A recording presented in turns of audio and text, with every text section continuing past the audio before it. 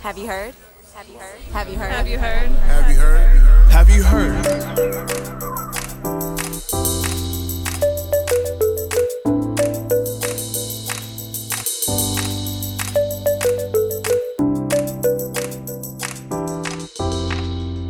Welcome to Have You Heard? I'm Jennifer Berkshire.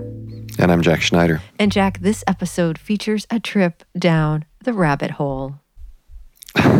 I feel like that's every episode. No, actually, that is, you don't even know rabbit hole until you've joined me for this episode. Okay, well, here I am. I've joined you. So the idea for this episode actually came from a book talk that you and I did in New Hampshire. And somebody who participated in that, he described a situation where things in his town were, kind of unpleasant. And he asked a question just about, did we have any tips about how to, make the discourse in a community more positive around the schools? And I think we answered in kind of a generic way. We mentioned some conversations we'd been having with other groups around the country. And then he and I started corresponding, and I realized, wow, he's not just talking about like ordinary levels of acrimony. There is something really weird going on, and I need to know more about it. And so that's where we're headed. We're going to Sunapee, New Hampshire. Are you ready? I'm ready. Let's do it.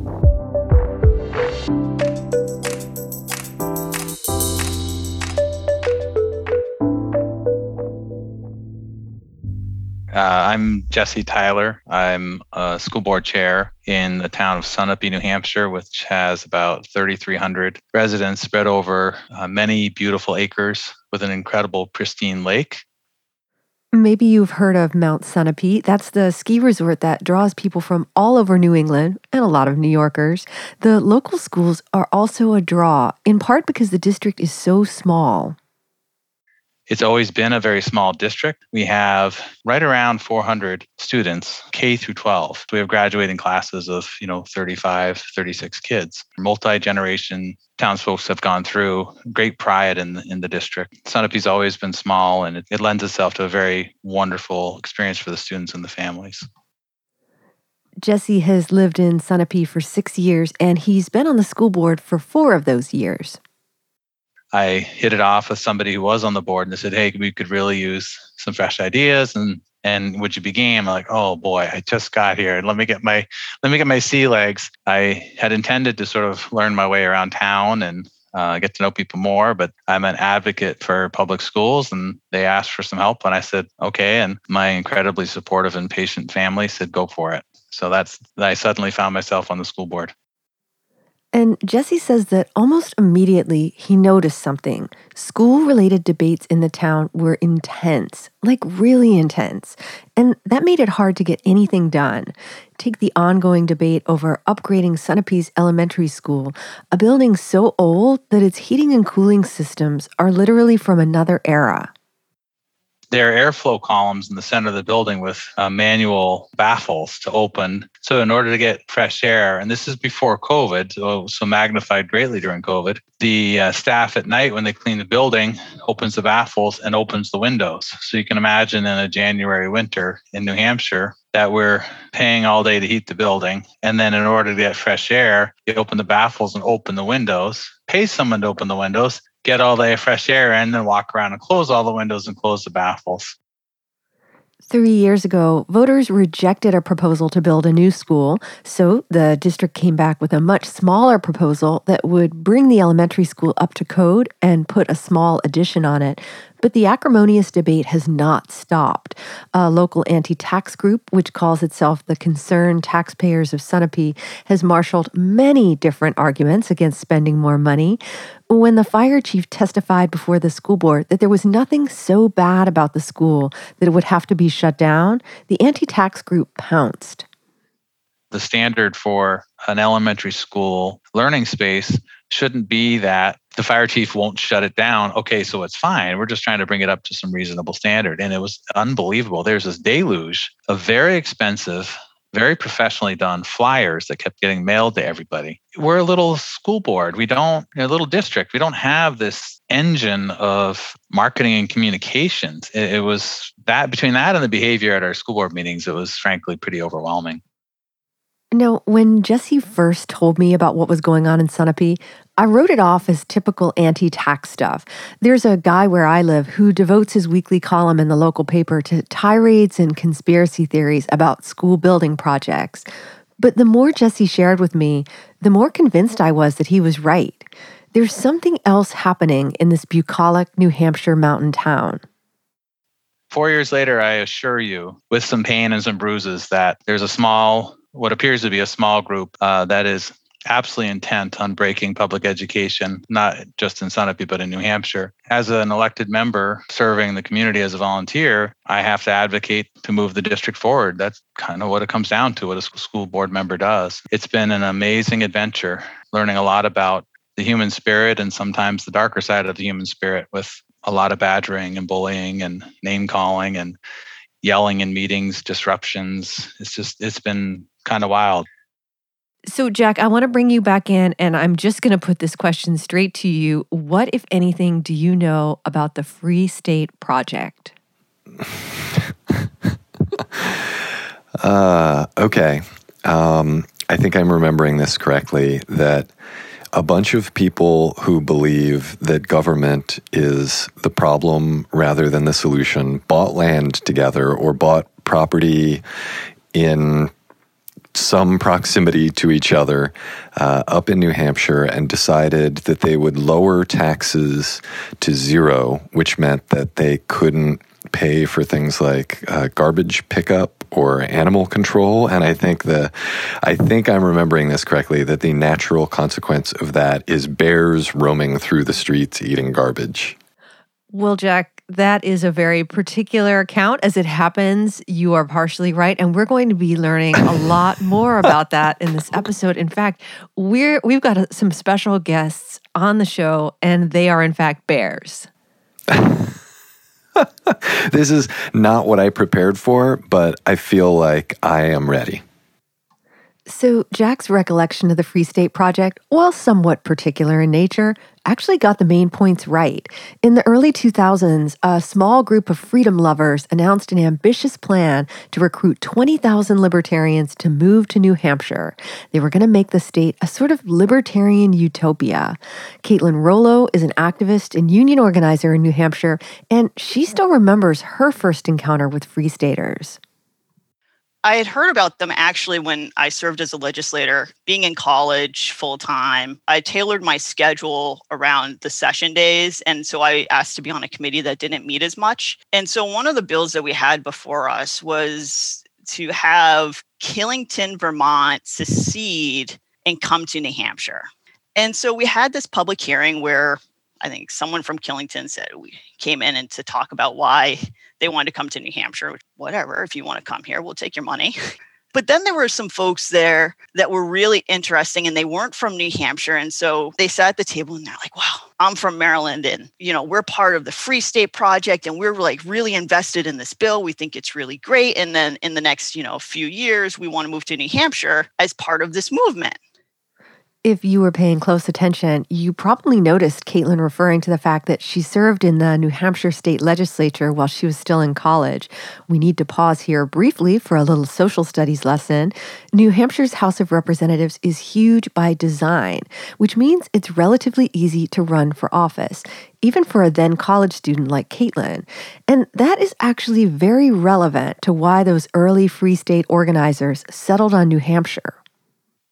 It provides that time and space and opportunity for folks to actually get in and to represent their community on the statewide level. And then on the other hand, so we have the third largest legislative body in the English-speaking world. But then we also have one of the smallest upper levels. So the state Senate, we only have 24 members of our state Senate. And then on our executive branch, we have the governor and we have an executive council. Now, you all have an executive council down in Massachusetts.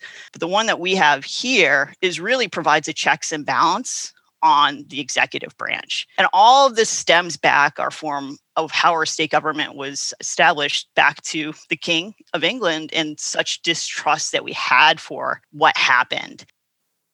Fast forward to 2010, and Caitlin is out of the legislature, but still very much in politics. And she's trying to make sense of the wave election that had just crashed over New Hampshire. We were really decimated. We had barely 100 members in the Democrat caucus in the House. So it was a 3-1 majority in the House. It was a super majority in the state Senate for Republicans. And then we were able to hold the governor's seat. And so for me, I had been prior to that, I'd been working for a member of Congress. So had some free time. I was working on my master's and I started to dig into thinking, okay, who are these people that got elected and where do they come from and how were they funded? And that's really how the research really started, is trying to figure out like, who are these people that all of a sudden that no one had even heard of are now representing us in Concord, moving this agenda that quite frankly was completely out of touch with the normal New Hampshire voter. As Caitlin dug deeper, she says she could see why her home state would make such an appealing target for the Free State Project. New Hampshire has a long history of activist groups, both local and national, pushing for smaller government and lower taxes. So when Free Staters started moving into the state, they found fertile ground. So we've always just had a libertarian flair, this anti-tax flair. It really became easy for Free Staters who they kind of became the best way to put it, the stormtroopers for some of these conservative organizations. So it's sort of they got the buy-in and they became credible with the more right of center Republicans in state. And then they keep pushing and pushing and pushing to where we are today. Remember back at the start of the episode when we heard Sunapee School Board member Jesse Tyler talking about the bitter battle in his community over repairing the elementary school? Well, New Hampshire abounds in that sort of hyper-local democracy, the kind where town voters get to weigh in on local budgets, school spending, even teacher union contracts. And that also made it very attractive for Free Staters. Here's an interview that Jason Soren, who started the Free State Project, gave back in 2001 to a group called Patriots of the Republic, when a listener asked what Soren's thought were the biggest obstacles to creating his libertarian utopia in New Hampshire. He said that recruiting 20,000 people was only one hurdle. Getting in at the local level was going to be the big challenge. It's at the local level where we'll start our first reforms, and for example, zoning. Zoning is something that will happen at the local level. Privatizing education is something also that happens at the local level. So these are major policy issues that are decided at the local level. And if there is a backlash against us, then it could hurt us for a long time. But if we succeed, we will have that experience at the local level, and we'll have the name recognition. We'll be able to push it up to the state level. As it turns out, Sorens was right. Translating the ideals of libertarianism into policy at the local level is really hard. In fact, just how hard is the subject of a great new book by writer Matthew Hungoltz Hetling. It's called A Libertarian Walks into a Bear, and it was prompted by Matthew's interest in a series of weird bear attacks in Grafton, New Hampshire. And as he rooted around, he discovered that Grafton was also under siege by another kind of invader. My first interest really was the bears. I kind of back-ended into it. I was told about these, kind of kooky bear stories happening in Grafton. And then as I started asking myself, why are all the bizarre bears in Grafton of all places? What else is unique about this town? Only then did I kind of learn about the Freetown Project that had been launched there by the Libertarians. And then that kind of had this aha moment of oh, this is why this is happening. These two oddball things are actually connected. Who would have ever thought that? Matthew chronicles what happened when an early iteration of the Free State Project tried to take over the town. And part of what makes the book so effective is that he forces you to view the world through libertarian eyes. I think a lot of people, they see something in the libertarian philosophy that they like. We all like the idea of people, doing well when they work hard. We all like the idea of freedoms in certain situations, like gay marriage, as a position that's become mainstream just so recently, right? If you look at it historically, they staked out that position in favor of civil unions, pretty early in that debate. But when you look at it as this overall solution to all of society's ills, and you try to put it into practice, that's when I feel like it really starts to break down, and not just a little bit, but quite dramatically. Take, for example, the question of Grafton's public schools and who should pay for them, or if Grafton even needed schools. For the town's newest residents, this was a debate they relished. If you think about it from a libertarian perspective, you already feel like being taxed is someone taking money from you at the point of a gun, that there's like an implied threat of violence behind every tax dollar that is collected from you. And now you're being told that this money is going to be spent to craft an education or an educational institution whose teachings you don't necessarily particularly believe in, and then you have to send your kid there. It's outrageous, right? Like, this is like, if you look at it from that kind of like out of society alien perspective, it's a really intrusive step into the American family and into the traditional American family.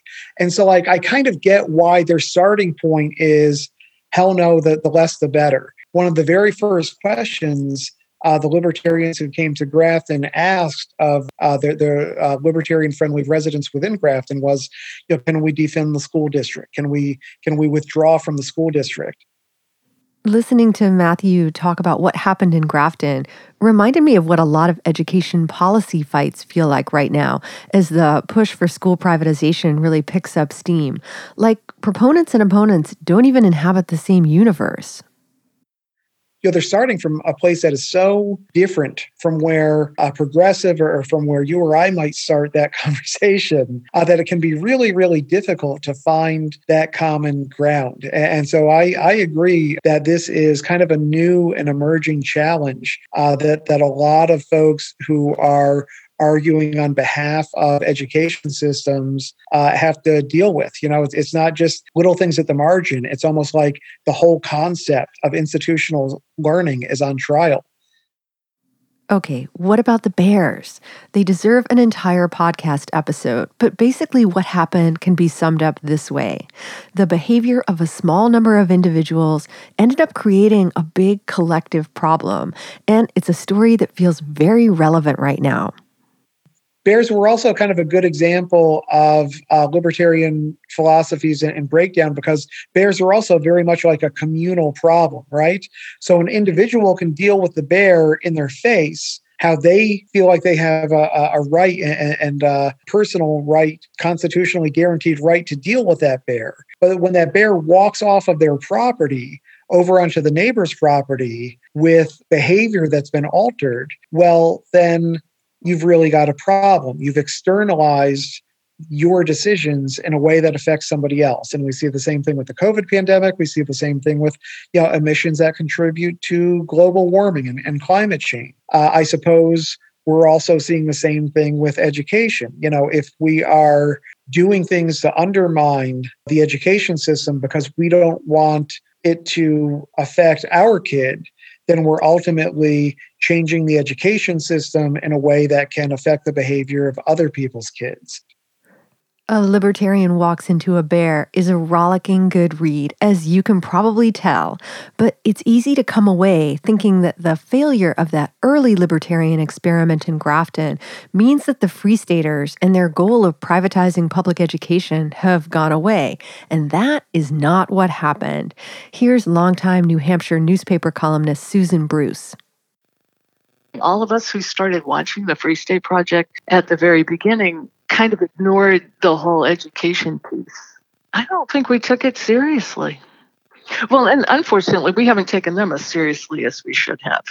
If we did, we were regarded as obsessive and strange. And then they kind of went underground for a while, and so we kind of ignored them. I'm guilty of that. A little background. Susan spent decades writing a weekly column about New Hampshire politics for the North Conway Sun. In fact, she was the first female columnist in the state. And as she chronicled state politics, she found herself returning again and again to some familiar themes. When I retired from writing a column, it was largely because I was writing the same column over and over and over, it seemed like, for 20 years, about how nothing really ever changes here and how often the same bills get filed over and over, and it's ideological, some of it, and some of it's just nuts. We had a state representative who every 2 years filed a bill to create a New Hampshire state militia. There was another guy who filed a bill for a while to pay legislators in silver dollars. Legislators earn $100 a year, but there are 400 of them. So that would have been an enormous amount of silver coins. And, that led to discussions of, well, where would they be stored? How would this even work? But there were always those fringy legislators. Fast forward to the present, and politics in New Hampshire suddenly looks very different. It really is different. It's kind of a remarkable confluence of events happened all at the same time to make it different. Like, they wouldn't be where they are without Donald Trump, which is kind of interesting because he changed the tenor of Republican politics at the same time that the Free State Project elected people had joined forces with the Republican Party in order to get elected. So they became part of that whole radical fringy Trump thing. And then they all swept into office this year because there wasn't, largely because of the coronavirus. People weren't going out door to door campaigning. Well, they were.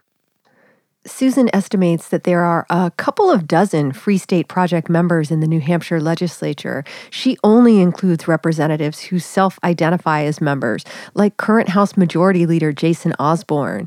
I talked to other people who put the number as high as 60 to 80 legislators. What's not in dispute, though, is the amount of influence that the Free State wing exerts over the GOP in New Hampshire. Take the sweeping private school voucher bill that's a priority for Republicans right now. Not that long ago, budget-minded conservatives fought vouchers because they cost too much, but they're gone. The traditional Republicans, some of them got old and left and have been replaced by younger, more radical Republicans, and some of them just have been subverted by the process. They have to be radical in order to stay in office.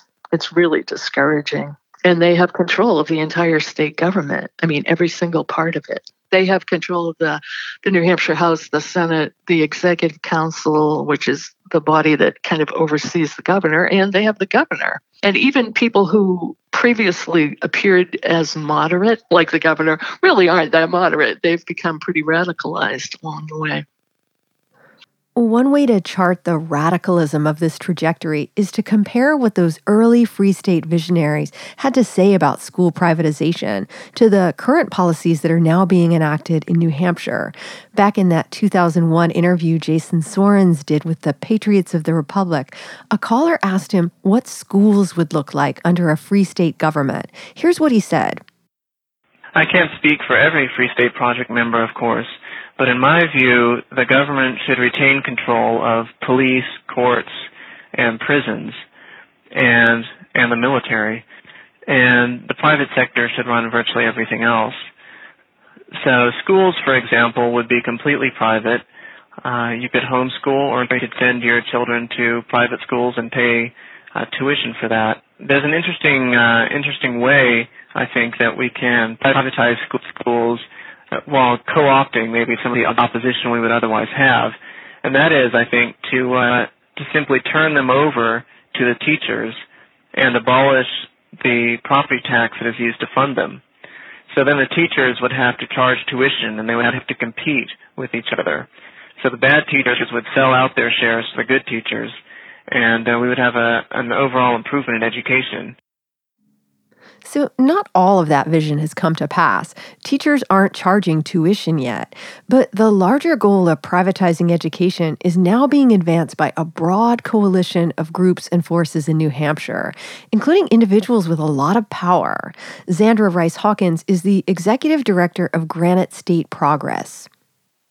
And there really is not just a concerted effort to try to undermine a strong public education, but unfortunately, individuals who are being placed into really powerful positions to do that. So our education commissioner, Frank Edelblut, somebody who homeschooled all of his children, sits on the board of a religious university that has some really questionable policies about inclusion for students, had never been a part of a school board, had never been a part of a public school, or our newish State Board of Education chair, again, put into same as our education commissioner, handpicked by Governor Chris Sununu, is the president of the Josiah Bartlett Center, which is an ALEC-supported, state policy network-supported entity that has as one of its major priorities school privatization in our state.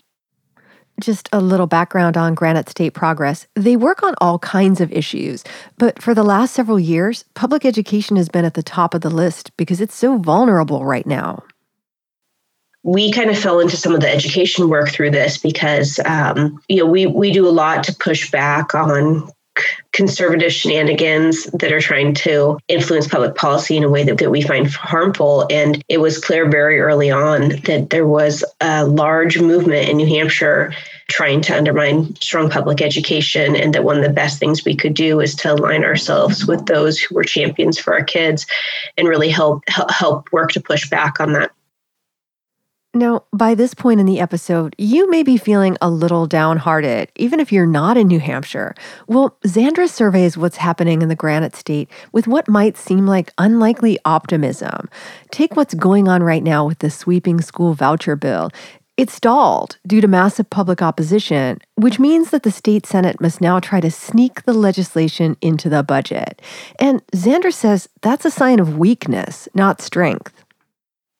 We are expecting the Senate to try to do that. So the House was unable to garner the votes that they needed to move their school privatization bill. And so what the Senate did is they passed theirs. They laid it on the table, and everybody believes that when the Senate gets the budget bill that they're going to put it in there. And this is really, bad politics all around, right? They know they don't have the votes for it. They're going to try to put it in this bill that it really shouldn't be in, the sweeping change that would divert taxpayer dollars to private religious and homeschools. And then instead of having any further policy discussions or up and down committee votes or floor votes on it, the only vote that the House members are going to have on this policy that could drastically change how education is handled in our state is through one budget vote, this omnibus bill. And so, there's a reason that they're doing it. And there's a reason that the House and Senate Republican leadership, along with Governor Sununu, are doing this out of the public eye because they know the public doesn't support it. I talked to a lot of people from New Hampshire for this episode, and one thing that really impressed itself upon me is that this place, its history, and its identity really matters to them. Brian Mascio trains future teachers to work in New Hampshire's rural schools. He used to raise bears, but that's a story for a different episode. And he thinks a lot about the famous or infamous state motto, "Live free or die," and how its meaning appears to have changed.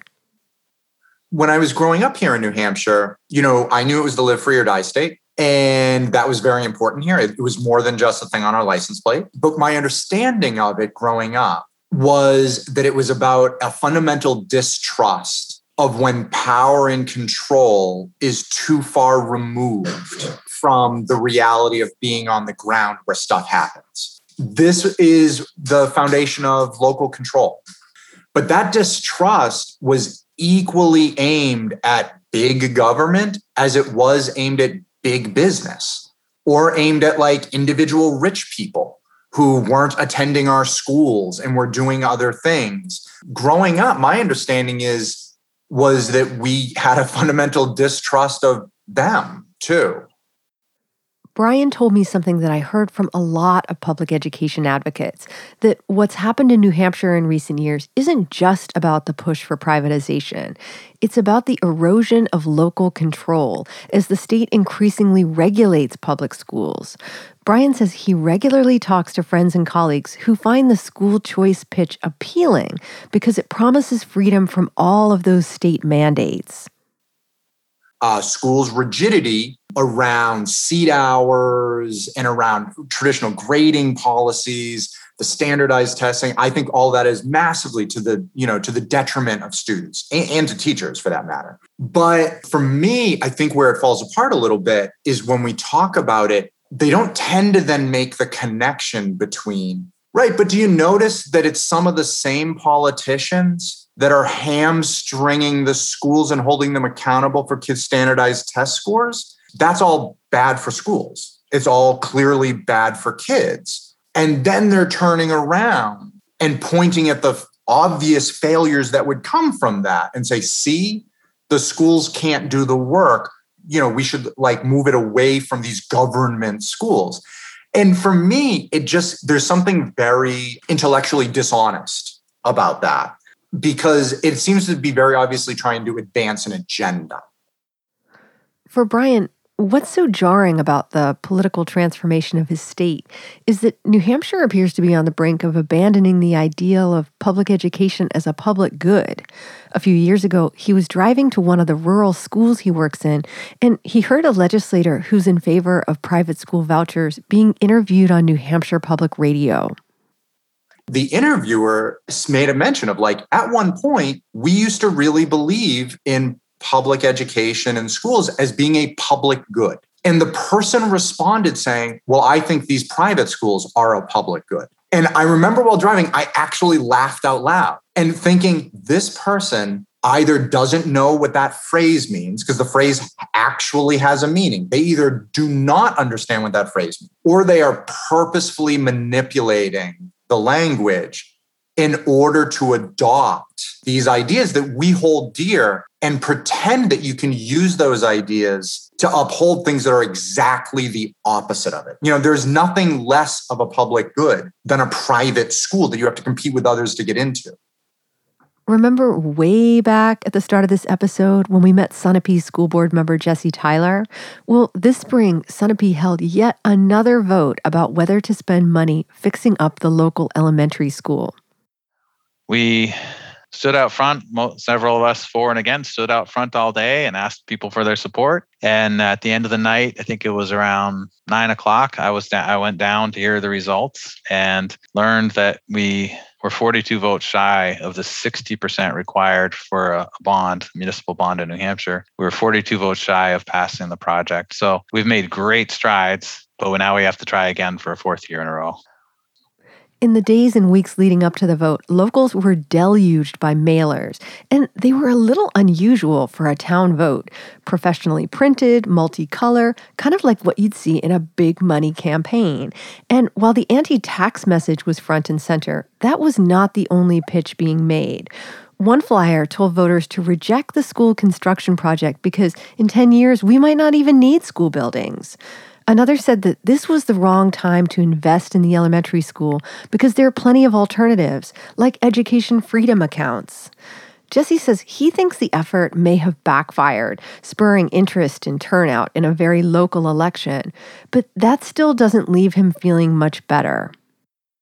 It's just really upsetting to see this big, clearly well-funded machine rolling into our little town to try to break a successful school system. And in New England, where are some of these kids going to go? There's not a lot of them, and they're spread out in little towns. It's frightening to think of what it would do to the fabric of our state, of our region. A huge thanks to everyone in and near New Hampshire who assisted me in the making of this episode. And Jack and I will be right back to talk about one of the oddest matchups I've come across in a while. That would be libertarians and legislation banning the teaching of quote-unquote divisive concepts. And we'll be unveiling the topic of this episode's In the Weeds topic for our Patreon subscribers. Spoiler, it's about the death grip that economists continue to exert over public education, even as their influence wanes in other policy arenas. If this piques your curiosity, just go to patreon.com/haveyouheardpodcast and become a supporter.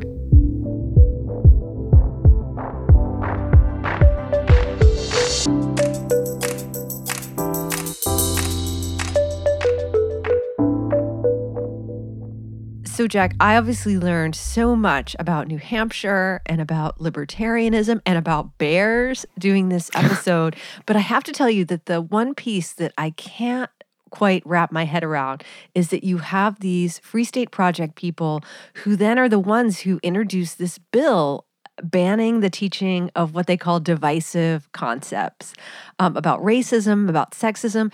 It seems so unlibertarian.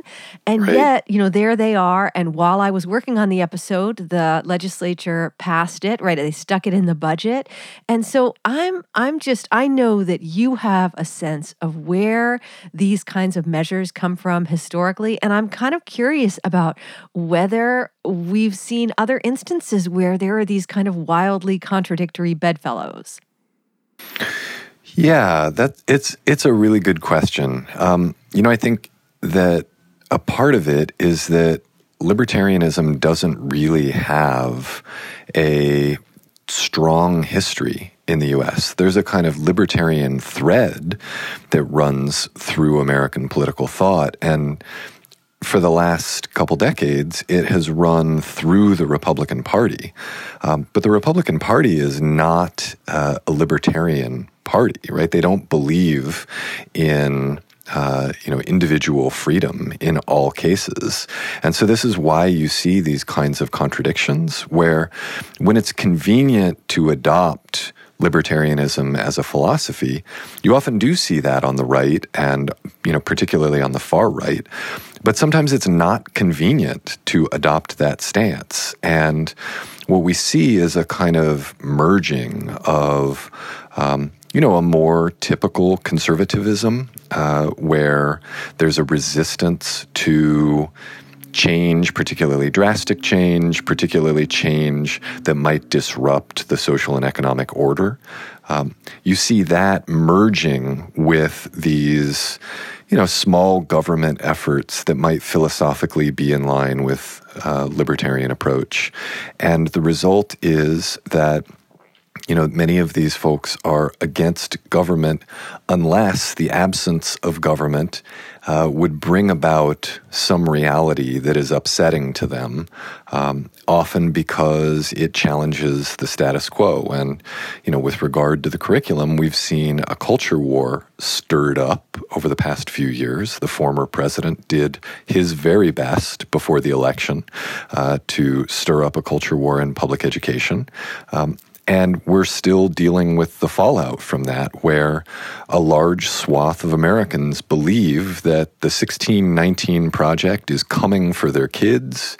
They don't really understand what critical race theory is, but they're fairly sure that it's a liberal plot to brainwash young people. And they have been presented with a kind of straw man against which they've erected their own straw man, the 1776 Project and its imitators and offshoots. So I think, it's not surprising to see this mix of embrace of government and rejection of government as long as it brings about the kinds of ends that people are interested in. And this is not something that we only see on the right. We see it on the left that, consistency is not a hallmark of American political thought on either side. Well, thank you for that, Jack. Once again, you've managed to leave me feeling quite a bit better informed, but also a lot worse. So there you go. I thought you were going to say a lot sleepier, but just depressed. Well, getting back to this whole idea of the inconsistency of libertarian ideas, you may be surprised to find out that there is actually one libertarian idea that I hold dear. Do you know what it is? I feel like any of my guesses run the risk of slander here, so I'll just keep my mouth shut and listen. That's the idea that if there's something people really value, like a podcast, they should put a market value on it. And conveniently, there is a way to do that. Isn't that weird? So yes, if you're a regular listener to this podcast, you know that we keep it going and pay our excellent producer by using patreon.com. If you go to patreon.com/haveyouheardpodcast, you'll see a list of all the cool extras you can get by supporting us each month. And one of them right now is that if you support us at the $10 a month rate, you get a free copy of our book, A Wolf at the Schoolhouse Door, and you get to join us in a special place that we call In the Weeds. And Jack, do you know what we're going to be talking about today? Bears eating garbage is my guess. Even better. We're going to be talking about economists. We're going to be talking about that's not very different, actually. Exactly. We're going to be talking about the persistent hold that economists have over education, even at a time when their tyrannic grip on the way we think about almost every issue seems to be loosening. But Jack, I know you're going to want to put a plug in for things listeners can do that don't cost any money. Well, the joke's on you, Jennifer, because I'm not going to say the thing I usually say. I was thinking, thinking about the Red Scare here, what would like a dyed-in-the-wool communist suggest to listeners here? And I think that that individual might say, let's start a time bank. So, if you are listening to the whole show, that's probably 30 minutes, give or take a few. So we made a gift of 30 minutes to you. So don't give us money. Give us your time, and it'll be an equal trade. So then spend 30 minutes doing good out in the world. Now, doing good could be going on and giving us a 5-star review, but I think a dyed-in-the-wool communist wouldn't believe in those reviews and the way they undermine real discourse. So maybe go out and have conversations with people about the things that were in the episode. And then if they ask, what got you talking about this, then you can share the podcast with them. So that's what I'm going with this week, Jennifer. That's great, Jack. And I would suggest that people go out, give somebody a massage or a haircut, because that's usually what you find in a time bank. That's right. That's right. Or an occasional lift to the airport. On that note, I'm Jennifer Berkshire. And I'm Jack Schneider. This is Have You Heard?